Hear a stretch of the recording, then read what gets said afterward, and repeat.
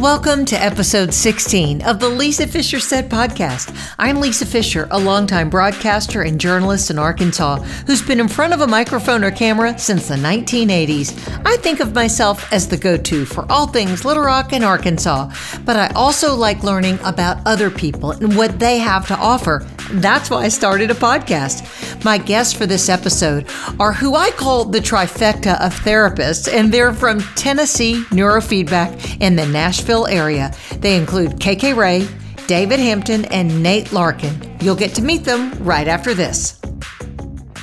This episode of the Lisa Fisher Said podcast is brought to you by Tennessee Neurofeedback. Are you tired of being tired? Wondering what it's like to have a quote-unquote normal brain? Then you're the perfect candidate for neurofeedback. The professionals at Tennessee Neurofeedback provide the tools you need to help you overcome things like addiction, anxiety, depression, insomnia, and obsessive behaviors. They start with brain mapping, then that's followed by a consultation about the brain mapping, and finally the magic potion. It's neurofeedback. Neurofeedback trains the brain to operate at an optimal level. Their website says it all. It says neurofeedback, NFB, heals the brain. Psychotherapy heals the mind. Together, neurofeedback and psychotherapy can create lasting change and recovery. If this is of any interest to you, and it is, or you wouldn't have stuck around this long to listen, you can find out more by going to their website, tnnfb.com. That's tnnfb.com. She won most talkative in high school, and she has been running her mouth ever since. Welcome to the Lisa Fisher Said podcast with your host, Lisa Fisher.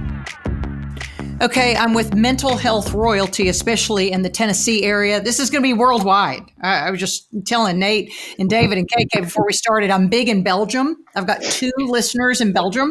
So this is going to be big. But because we have so many people at the round table today, let's just introduce everybody. KK, you've been on the Lisa Fisher Said podcast, but go ahead and tell us who you are and what is it you do. I am KK Ray. I'm a licensed marriage and family therapist and a neurotherapist. So I meet with people, typically trauma-related issues, but I also love to see people with marital or relational issues. Primarily now I'm spending a lot of my time helping people become more trauma-informed and use different modalities of mental health besides just talk therapy.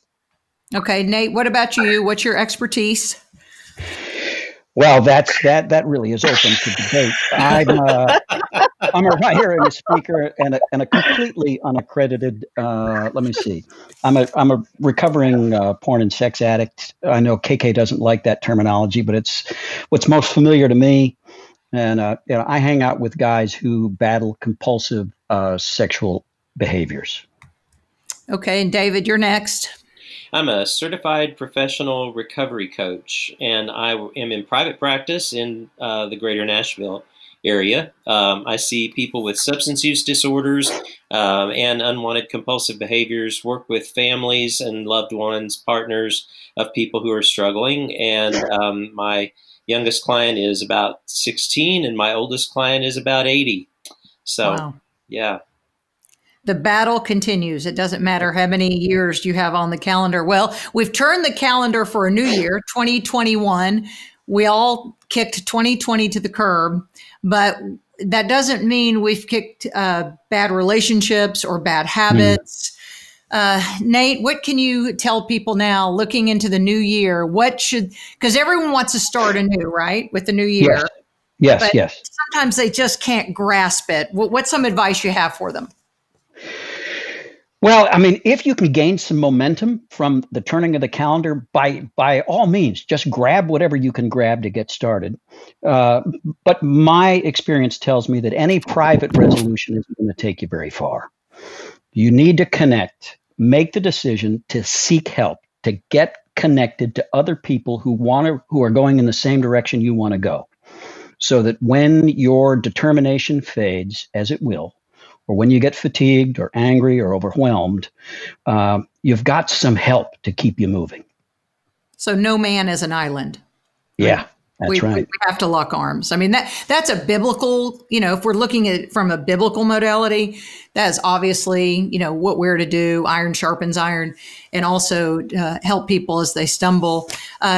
David, what's your feeling then on people hated 2020? I mean, 2020 needs a new public relations spokesman. That's going to be, yeah. Wow. But also, sometimes we come out of the holidays, we've been burned by a relationship. We sat down at the Christmas dinner with that person that we've just been in conflict with. What can you do to encourage somebody to maybe mend some of those relationships?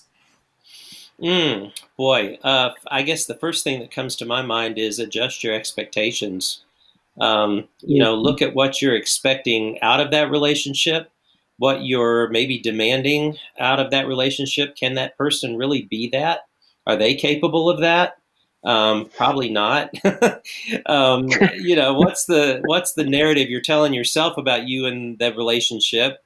On and on. But I think that, if anything 2020 taught us is that we need relationships. Everybody I talk to, and myself included, are so stinking sick of being isolated and alienated that, man, when we get a first green light, we're going to come out with a vengeance. But I think that the first step in maybe mending some of these broken relationships is beginning to adjust your expectations of yourself and what that relationship really can be. And KK, you nodded during all that, so I'm sure you have something to say. Well, what I have to say first is that these, people that are listening don't know, but these two guys here have so much more wisdom than I'll ever have. And it's just, my smile is just because it's so fun to get to be with the three of y'all because, Nate and David, I think I mentioned to y'all, Lisa's been a friend of mine since we lived in the sorority house at the University of Arkansas, and boy, did we have fun. But, and then through my career, both David and Nate have been huge inspiration and connection for me in this world that we find we're living in. So it's a highlight for me to even sit on a panel with the two of them. But I think relationally, when David's talking about isolation, one of the binds coming out of 2020 is that we're all out of gas too. It's not like we are repleted from this pandemic. So we're coming out needing connection, but also the bind of being too depleted to make the connections. So it's really quite a bind. And on mending relationships, I would say that might be the second or third step. First step is getting with people that are people that are safe and do replete you before you start to try to dive into relational things. Coming out of Christmas, that is one of the most overrated holidays we have for many people. Some people it's great, but I think more than not, it's way overrated. And then the bind there is you want to be with people, but maybe not. And so I think the first thing we got to do is get with the people. I was thinking this morning, I can't wait to have the first get together when we're all safe and just say it's time to celebrate now. And it's going to be with people that I know that I'm going to love and get energy from. And will walk away feeling better than when I interacted. So I think mending might be a little bit further down the road, honestly. But if not, so I'm an extrovert, so I get my energy from other people. But do introverts still feel the wound of 2020 and the isolation, since they like to sit down and watch Netflix by themselves? I don't. Yeah, that's a great question. Nate, are you more introverted of the three of us? Yeah, I would say I'm definitely an introvert. Yeah. So how would you answer that? I need solitude without isolation. Okay. There you go. And that's why, I'm grateful for an addiction that forced me to find friends, to seek help, and to form relationships that can keep me afloat. because I kind of have this natural tendency to drift off into the shadows all alone. Yeah. Well, then, did you enjoy that part of, or do you enjoy, because recovery is active, do you enjoy that part of recovery then in getting together with people who can lift you up? Or do you sometimes think, dude, I need time alone? I very often have to force myself to go to a meeting or to make a phone call, or thankfully, the group that I'm a part of, the Samson Society, has been running virtual meetings now for about 3 years. And I still have to force myself to sign on to a meeting. But when it's over, I'm always so glad I did, because it's something we all need. It's yeah. So yeah. David, how do you approach recovery then? Has it changed for you during a pandemic, or are you able still to get with people, hold them accountable, you be honest about who you are and where you are? Yeah, I think it's a yes and no that it changed during 2020. I had to be more intentional, like Nate was saying, about getting with people or how I would approach it. There are some Zoom meetings that I did, but most of my recovery now is really relational, one-on-one. I have a lot of recovering friends, and I make a point to really get with those people and stay with those people, stay in touch with those people. I am not as big personally now for me on the meeting experience. I found that, as I kind of moved through my own recovery, individual work was a lot more important to me. Individual relationships was a lot more important to me than what I felt like I was even picking up in the meeting. But I still have meeting experiences, but just not as many as I do relational ones. KK, when we talked a few months ago at the end of 2020, you were saying that there was an uptick, obviously, in mental health issues.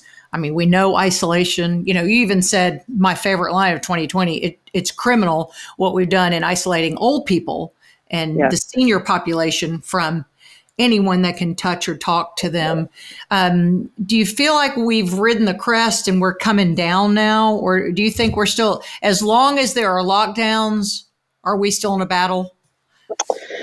I don't know if I would isolate it to lockdowns. I think we're in a battle until people feel safe. So the way I describe that is the bottom of the Maslow's hierarchy of need, which is psychobabble for many, but basically it just says the first thing we need as humans is to be physiologically safe.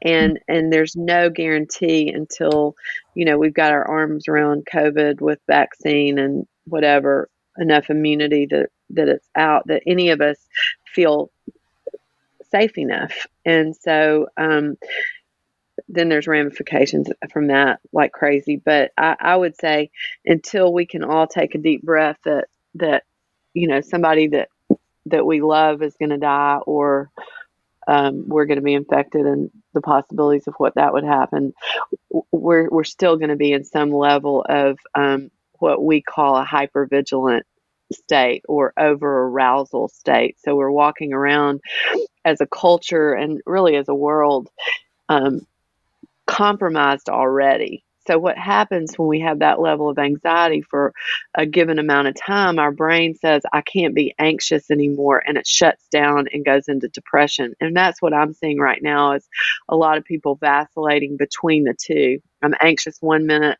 I'm depressed the next minute. I know even for me, my elderly parents left today. Yes, my 85-year-old dad is on I-40 right now with a big old RV camper driving towards Little Rock. So if y'all are driving that road right now, you might want to pull over. But they left, and of course it was really sad for me and anxious because they're out and about. But also, I got a call from a problem situation at the clinic, and I noticed on a physiological level, literally I was shaking, and none of that was enough that I should be shaking.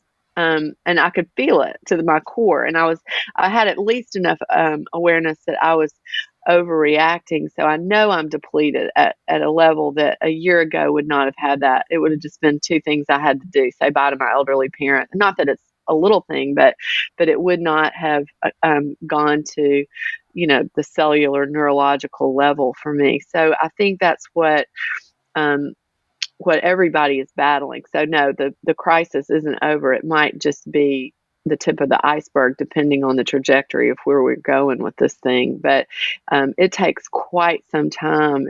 If you think of running a marathon and you're crawling to the finish line, that's, I think, kind of where we are right now. But once you get to the finish line, you watch people that have run a marathon. What do?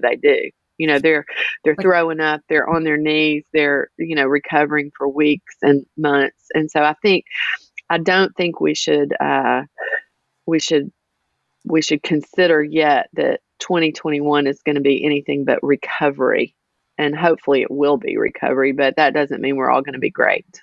Does that answer what you're saying? Yeah, it does, because that's one thing we have to understand is refueling is subjective. We want to all refuel, but it's objective in the way that you approach it. The way I refuel, like we said, Nate might need some time just maybe to read a book, or David does something else. But we're saying that in 2021, we have to start the refueling process now. Yeah. How do we grab that bull by the horns, KK? What do we do? We don't know how to do it. No, we don't. And I think we have to go back to the basics, which nobody, when you're depressed, or anxious, nobody wants to hear, cut out sugar, start exercising, sleep better, and get in relationship and connect with other people. But honestly, there is nothing better than those four things. And then, avail yourself to whatever mental health things that you have available to you in your area. I mean, the cool thing about what Nate and David and I all do now is it's all virtual. And so many people can reach help easily and more quickly. But go back to the basics. I mean, have you gotten your heart rate up for 20 minutes today? Have you cut out sugar, alcohol, numbing activities, compulsive numbing? All of those things replete the brain, and that's what we need to be about. Nate, did you and David both see an uptick then maybe in addiction? And maybe, I don't know if that was the time to have that intervention you probably were planning for somebody, was during a difficult time like 2020, but it didn't be addressed, right? Yeah. There certainly has been a very strong uptick in online porn use, for example. We all have a need for connection, for intimacy, and pornography offers this, what feels initially like some kind of a reasonable facsimile. It's kind of that leaves us, of course, emptier than before. But for guys deprived of social and physical contact, over an extended length of time, with just the ready availability of online porn and where that can lead, we've certainly seen, at least in the circles I run, a big jump in activity. But more and more guys now coming for help. You too, David, have you seen that increase? Yeah, I think that alcohol use has increased. I mean, the numbers of just in the Nashville area that the liquor stores are reporting and the grocery stores are reporting of sales. And you know who else? Bakeries, because we talked about sugar being an addictive substance. Absolutely. And the irony is that a lot of us are quarantined with our triggers. So, there you go. It's not just that, you have to stay home, but you have to stay home with these people. Exactly. This cast of characters that might have contributed to you getting here, and then you're going to ask me not to drink, or to use, or to go to my room for an hour or whatever is going on. And it's a lot. It's a big ask, And so, I'm seeing a big uptick in that, and in, what we'd call slips or relapses. Some are just slips, but some are full-blown relapses. And that's hard because there are people that are, making some really great strides. And I'm trying to help them through the all or nothing thinking, let's not go to all or nothing. Let's not, just cling to our sobriety date and lament that, I no longer have 3+ years. Let's just say tomorrow today is today and we're starting again, So does that make you a little nervous, the whole sobriety date and the all or nothing? I never thought of that. Yeah, I'm not a fan of that, actually. I mean, I appreciate my chips, and by God's grace and goodness, I, have gotten to accumulate some, but it really can work against people and the perfectionist, especially in us. And the idea that, that addiction is sometimes, this sort of contest with myself, because what the work that I do with people isn't to help you find 5 ways not to drink. The work I do is to help you get to the bottom of what it is you really believe, because it's what you believe that's that's contributing to your sickness. It's not what you think. It's what you believe about yourself and about the world. Is that the why then? Mm-hmm. What you believe is the why you might reach for that? Mm-hmm. Yeah. Well, and I would say the why many times, kept you alive for a long time. There's the why of behaviors that were out of your control through, adolescence, early adulthood. That numbing coping mechanism might have saved your life. It's just not valuable anymore. And I would jump into the sobriety thing too, because there's really, there's a shame loop that happens, Lisa and I can talk about the walk of shame that people had coming back to the Chi Omega house. I mean, I shouldn't have said that out loud, the sorority, but scratch that. But anyway, that, why would I want to do that? If we can get away from, I've got this many days of sobriety, if we can get away from that so that there's not a negative feedback loop with the shame, I think that's really helpful. The problem is many times that longevity of sobriety is more helpful to spouses or family members that are kind of linked into the fear that there's going to be a relapse or a slip or whatever. So it's dicey at best. And Nate, feel free to push back on that if you don't agree on it. No, I couldn't agree more. Which is why we don't have chips in the Samson Society, and we don't introduce ourselves in meetings as addicts of one kind or another. Just say our name. Wow, you really broke the mold on that whole philosophy then. It's a new way of thinking. The reason I'm thinking this, Dax Shepard, the actor who has a great podcast, came out on his podcast a couple of months ago that he had broken sobriety after how many years, and he wasn't really telling anybody at first because he had a slip up. And but there was something about his slip up that condemned him, or he condemned himself. And I don't know his thinking, but I'm reaching here to think. If he goes to the mentality of one slip up and you're back on the other side, then you do think, well, I got to start all over. You'd never have a point where you can rest. But I do know, probably Nate and David, this in KK working with addiction, it still is one day at a time though, correct? Sure. Yeah. And no matter how many days it's been, it's still one day. Absolutely. Today, for the two of you who've walked through that, today was a new day, and you probably woke up and said, "You know what? Today we get a new chapter every day." And absolutely. So, at your point, well, then, do either of you men tell how long you've been clean and sober from your addictions? I will tell somebody if they ask me, but I also am quick to say that, if I really start thinking the right way, I could go out this afternoon and tear it up. Yeah. Well, we're all one sin away from destruction. I mean, I always think that about myself. That's why, get to a point, as parents where you watch other parents, you think, well, I'll never do that. And then you have kids, you go, gosh, that was the nicest thing those parents could have ever done. You just realize life is hard, guys. Yeah. Well, and one thing I would say too is this question of how long have you been sober? Well, I have been sober from not raging at my spouse for maybe 24 hours. So if we start to sit in judgment of somebody else, figure out what your coping mechanism that's not helpful is, Right.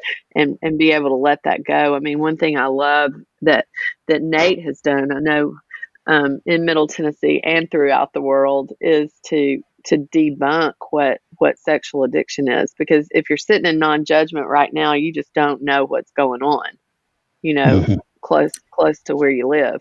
And what Nate did is he had the courage to stand up and say, this is a compulsion that affects us all, Christians, non-Christians, whoever, Joe Blow. And what that's done for us is just a culture here in Nashville and beyond, is that nobody takes a gasp at that anymore. It's all in the same category of we've got to look at our own behavior. So if you're sitting in judgment listening to this, then I would say that's a really good signal for you to do your own fearless moral inventory, as I'm needing to do every so often myself.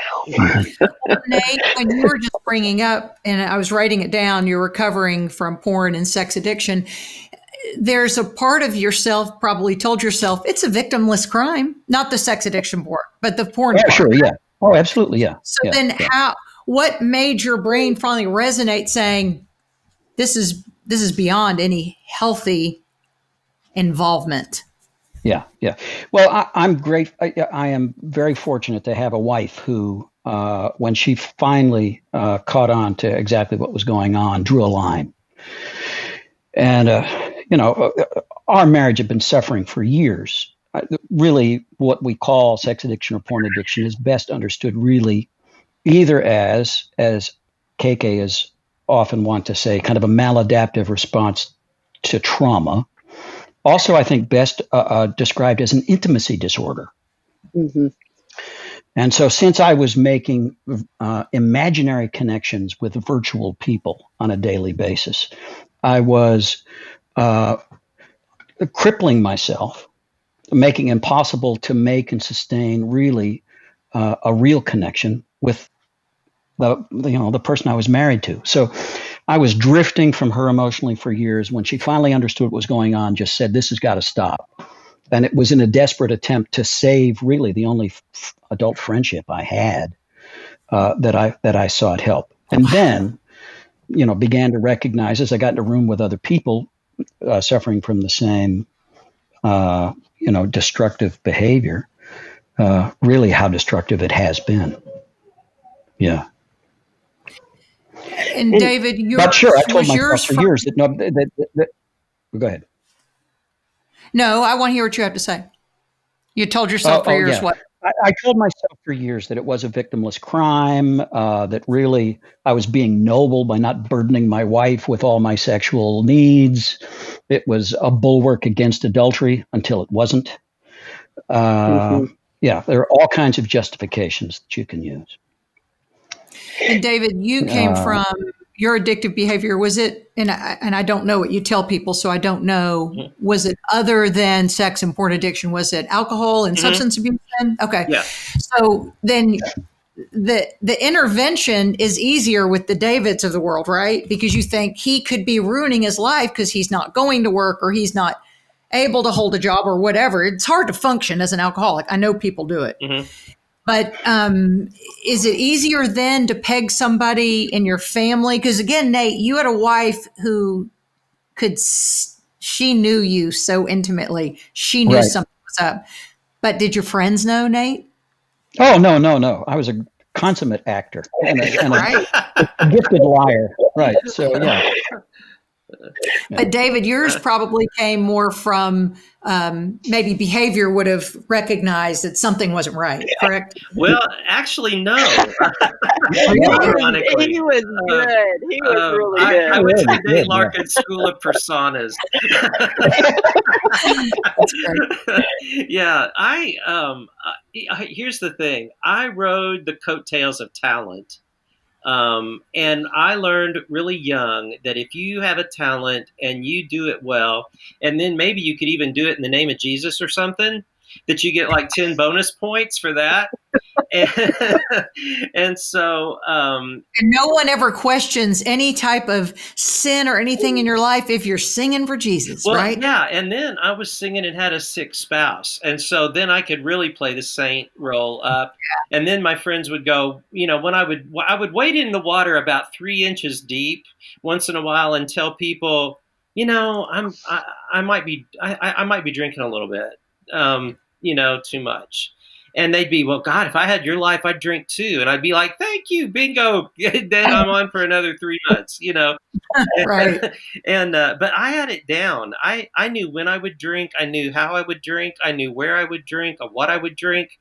And it was very ritualistic and figured out. And my goal was to never let any of the concentric circles intersect, never let anything bump into each other. Because that would get really messy. But as addictions go, that got harder and harder to manage.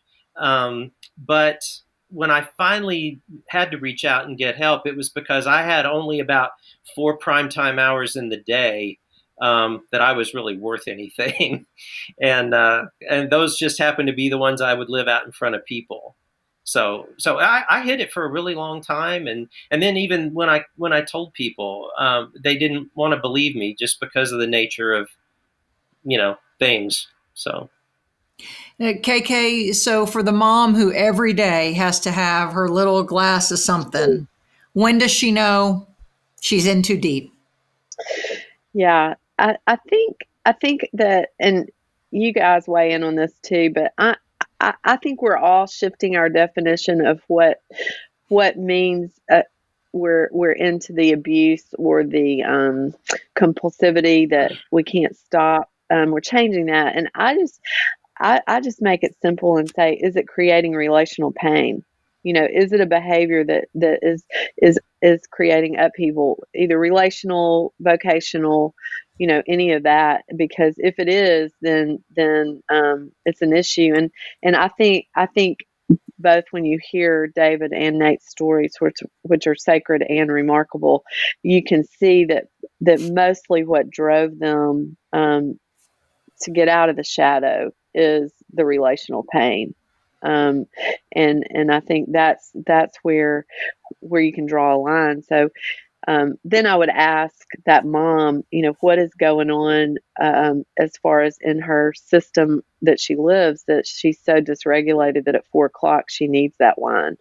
And I would back into it that way. Like, what can we change that would give you relief to be regulated enough to not grab a glass of wine to numb out, because you numb everything. I mean, it's like Nate said, it prevented him from having an important relationship with his wife, who's an incredible woman, and I would say, and Nate, you could jump on this one too. If people that are listening about this porn use, I've seen many people, especially, millennials, and maybe a little older, that accept porn use as a normal coping mechanism in their life. And I would say, in my experience clinically, I have never seen people that use porn be able to have the best relationships that they can have. I think it prevents relational health. So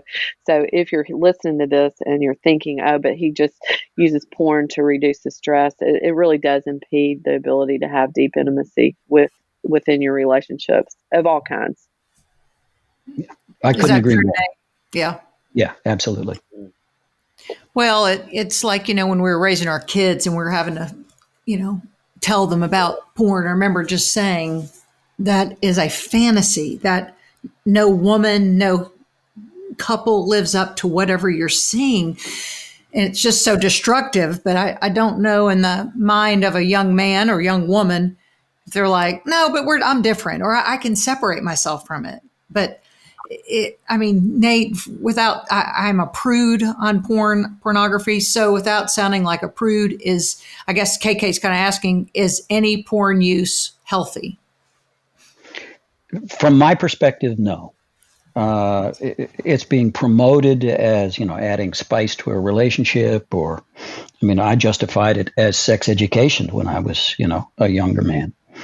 Not knowing, thinking that I was preparing for marriage when I was actually poisoning my marriage. Allowing pornography to create expectations for marriage that no woman on the planet would ever be able to fulfill. So, yeah, it's, again, I don't want to, I don't want to sound preachy. I certainly don't want to drive anybody to shame or a feeling of condemnation. I just want to be a voice of caution. And from somebody who's on the other side of it now, one of my great regrets is that I spent so much time and so much money and so many years of my life and my children's childhood on what amounts to bad sex. Yeah, there you go. Because it was devoid of actual emotional connection. Wow. That is profound. Now, Nate, with that, are there many other people, I don't know many people who have come forward as boldly as you have.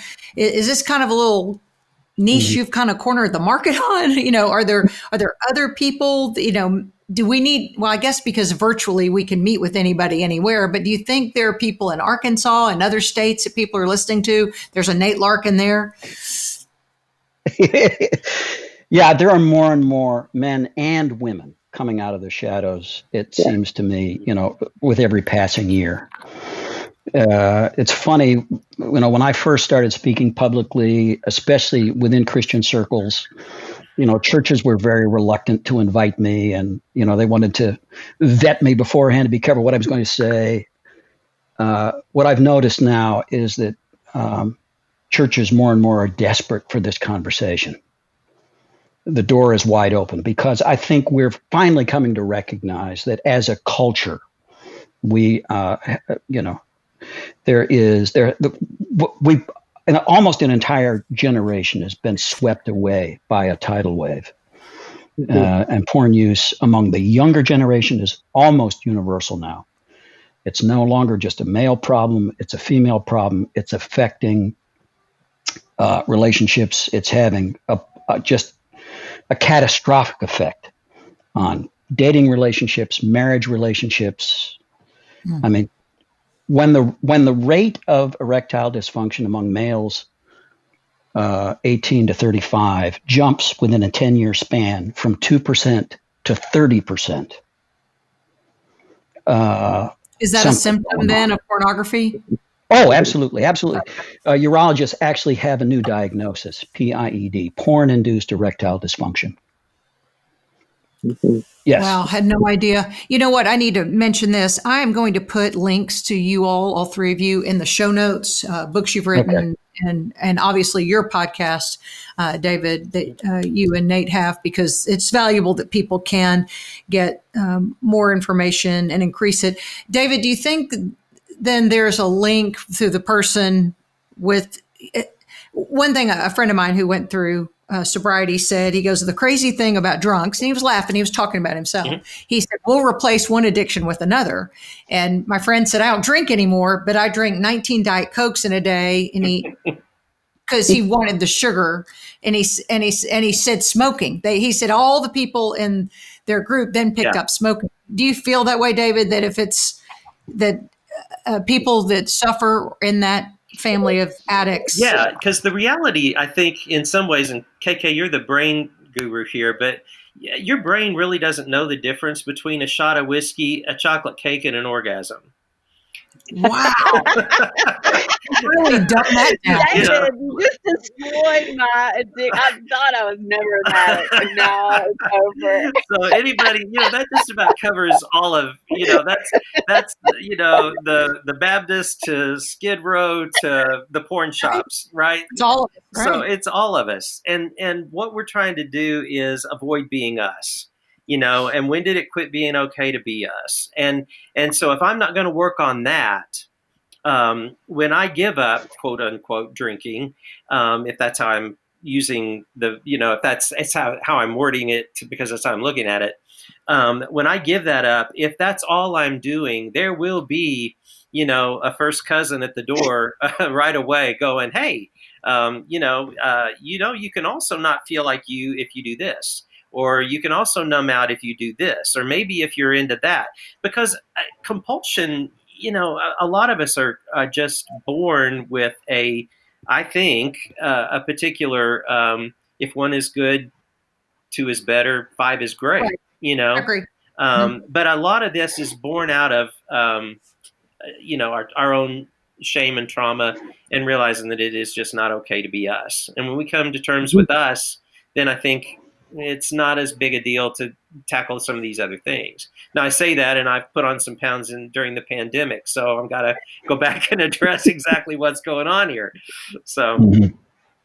Well, KK, let's talk about the brain. The brain's fascinating. And in our reward center, is David right that our brain sees it as the top of the merry-go-round or whatever, I think that, and I'm certainly not the guru. I might be, no, I'm not a guru. I was going to make a joke, but I'm not a guru.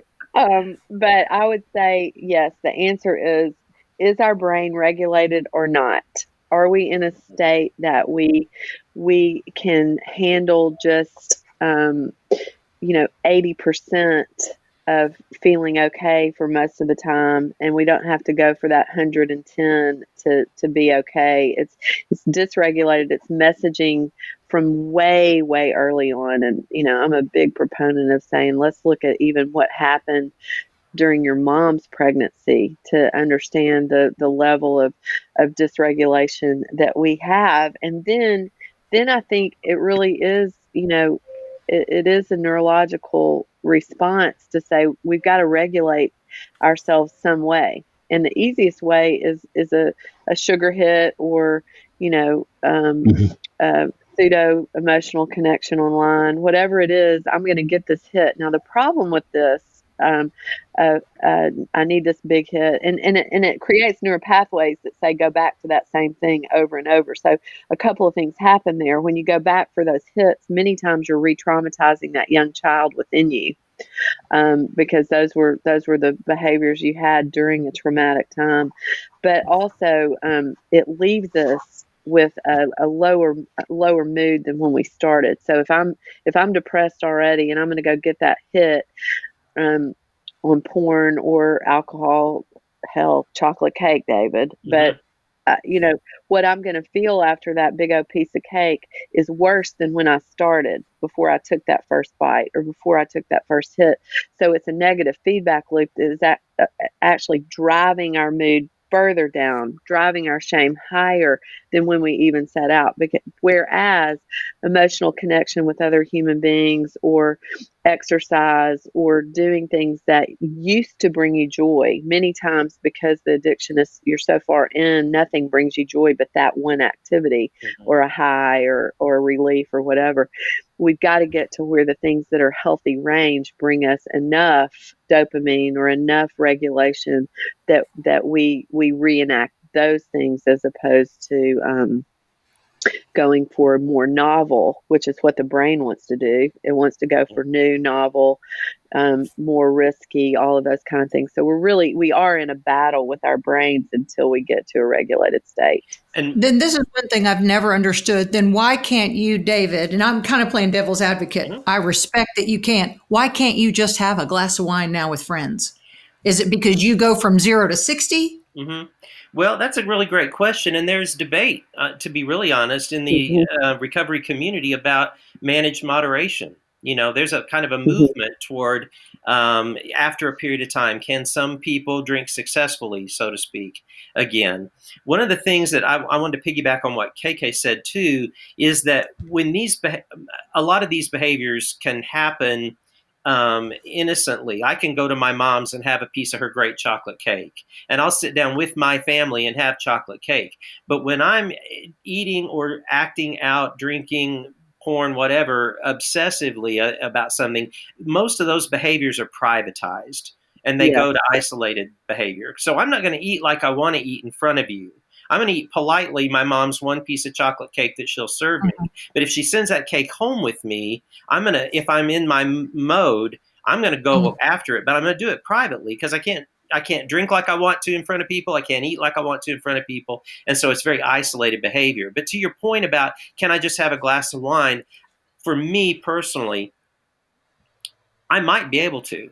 But the one thing that I know is that if I do, the next thought I'm going to have is, when can I do it again?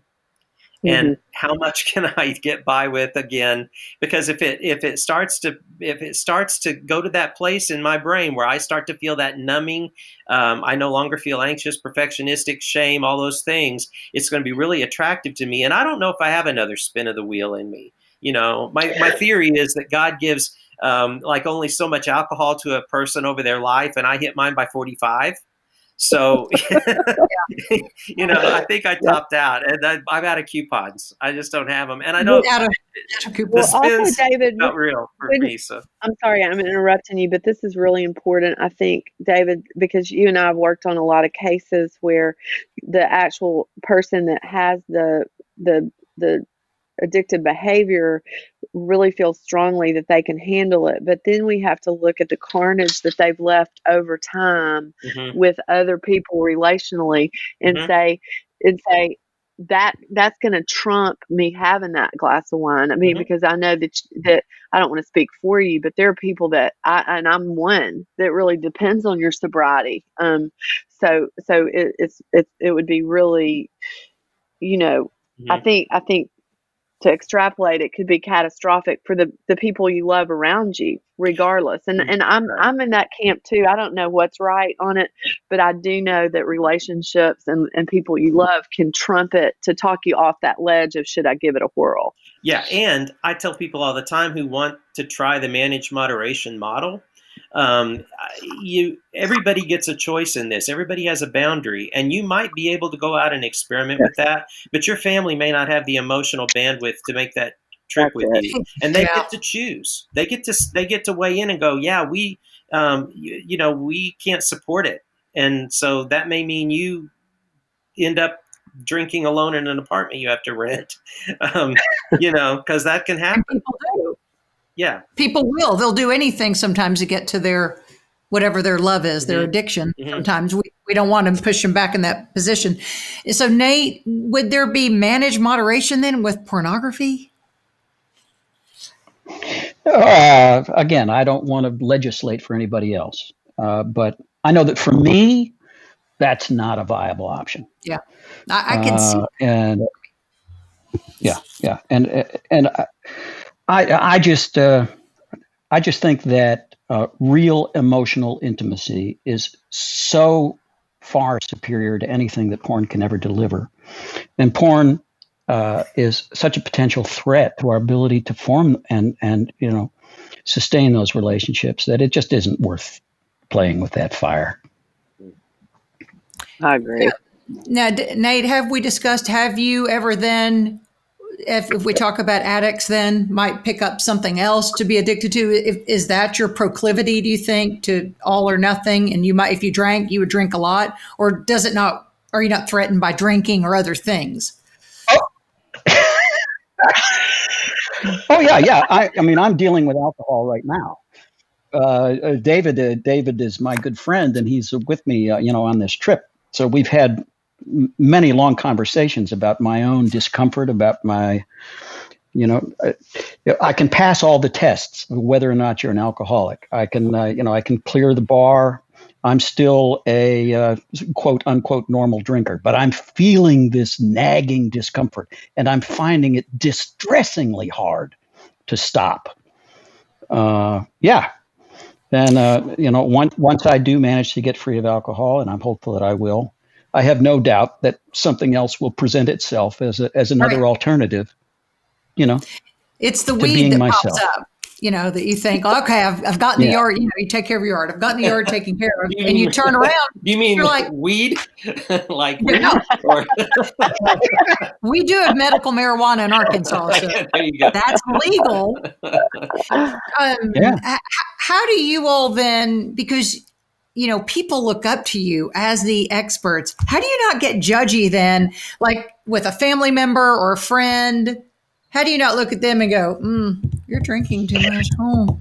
Or especially your kids, because your kids never are prophets without honor in his own hometown. Your kids never want to hear from their parents. Yeah. Yeah. I would just say the older I get, the more repentant I am for ever putting my opinions on other people. I'm just sick about it that I ever did that. So I got enough to clean out in my own closet. And I think, being around people that are authentic and own that they have closets too is your best bet, because obviously Nate knows how to be vulnerable and say, well, I've got to look at this alcohol thing, and I think we all have to be honest and look at all of it. It takes the power out of it too.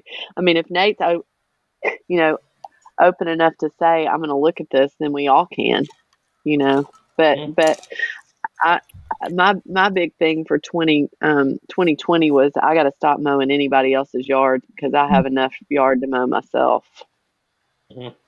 Yeah, that's great.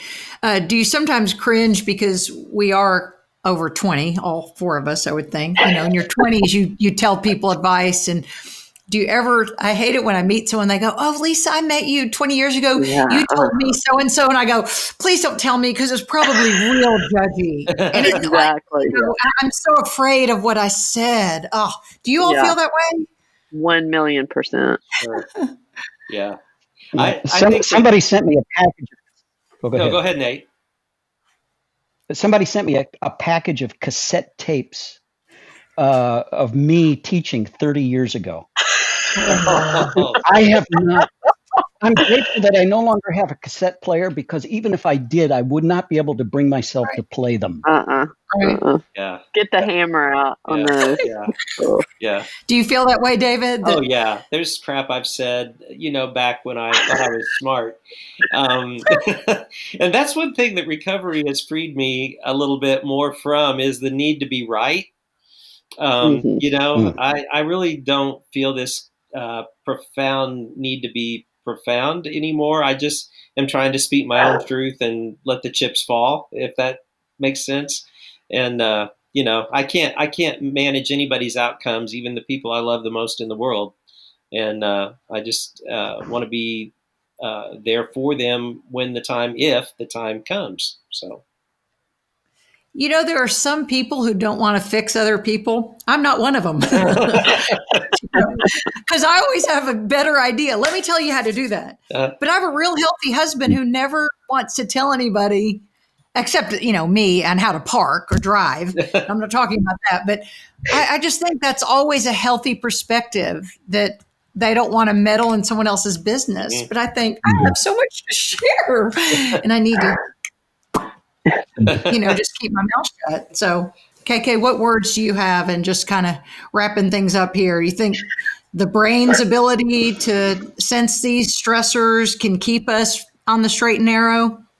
I don't think anything void of relationships can keep us on the straight and narrow. I really think we have to have safe people. I just think close connection with other human beings is one of our best anecdotes for this thing, and that's hard to hear when you're in a lonely, isolated place. But not so much. I think we deceive ourselves. I think that's our greatest coping mechanism that we have, is self-deception. So I don't think. I think you can do a litmus test. Are you thinking you're without any issues? And if your answer is yes, that's probably a you have more than one, right? Yeah.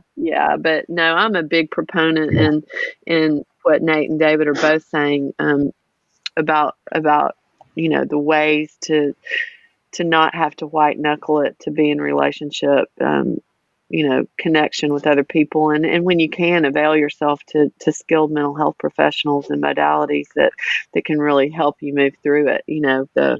There are things like with neurofeedback, we've seen great reduction in cravings towards these different numbing mechanisms. And that's a great thing. Talking to somebody working through trauma informed therapy. There's a lot of things now that we've never had before. But if you're a person that's never even stepped into the pond of mental health, there's no shame of that.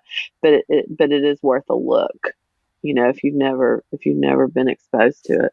So are you saying then trauma, can it trigger these addictions? Trauma as much as anything? Oh yeah, 100% it can, and it's not always that, but most times you can walk back from a behavior to a specific trauma. Really, most times, wouldn't you say, David? Most times you can identify a trauma a set of traumas, and many times it's young, and so used to, we would think if you can't remember it, then that doesn't count. But the truth is that the book, The Body Keeps the Score, which I always pitch, right. It's in the cellular level, and our brains are mostly non-conscious. So there's a lot that goes on that we don't get to the surface of our, human thinking. And that, that really drives a lot of behaviors, for a dysregulated brain. Yeah. Well, you all are experts. Thank you so much for being here. And again, show notes will have links to websites and facilities and books. Body Keeps the Score. I have it on Audible, so I can just listen to it anytime and go back to that chapter, because it's pretty heavy stuff, but it's very, very valuable. What you do is valuable, all three of you. And I don't know if you got David's book, but I'll give him a shout out. His story is incredible. David, what's the title? After the Miracle. Yeah, After the Miracle. It's a great read on when you're wondering about what somebody's story's like that has had come out of that. I love that book. So put that one on there too, Lisa. Well, thank you. Got it on there. And thanks you all for being here. You're really the holy trinity of therapists, but I didn't want to make it sound more like the three musketeers. Yeah, that just definitely together. Three musketeers. Thanks, Lisa. Blessed to know you. Thank you so much. Thank you, Lisa. Thanks for listening to the Lisa Fisher Said podcast. Be sure to hit subscribe and download all the episodes and leave a review, won't you? And to reach out, email me, lisa@lisafishersaid.com.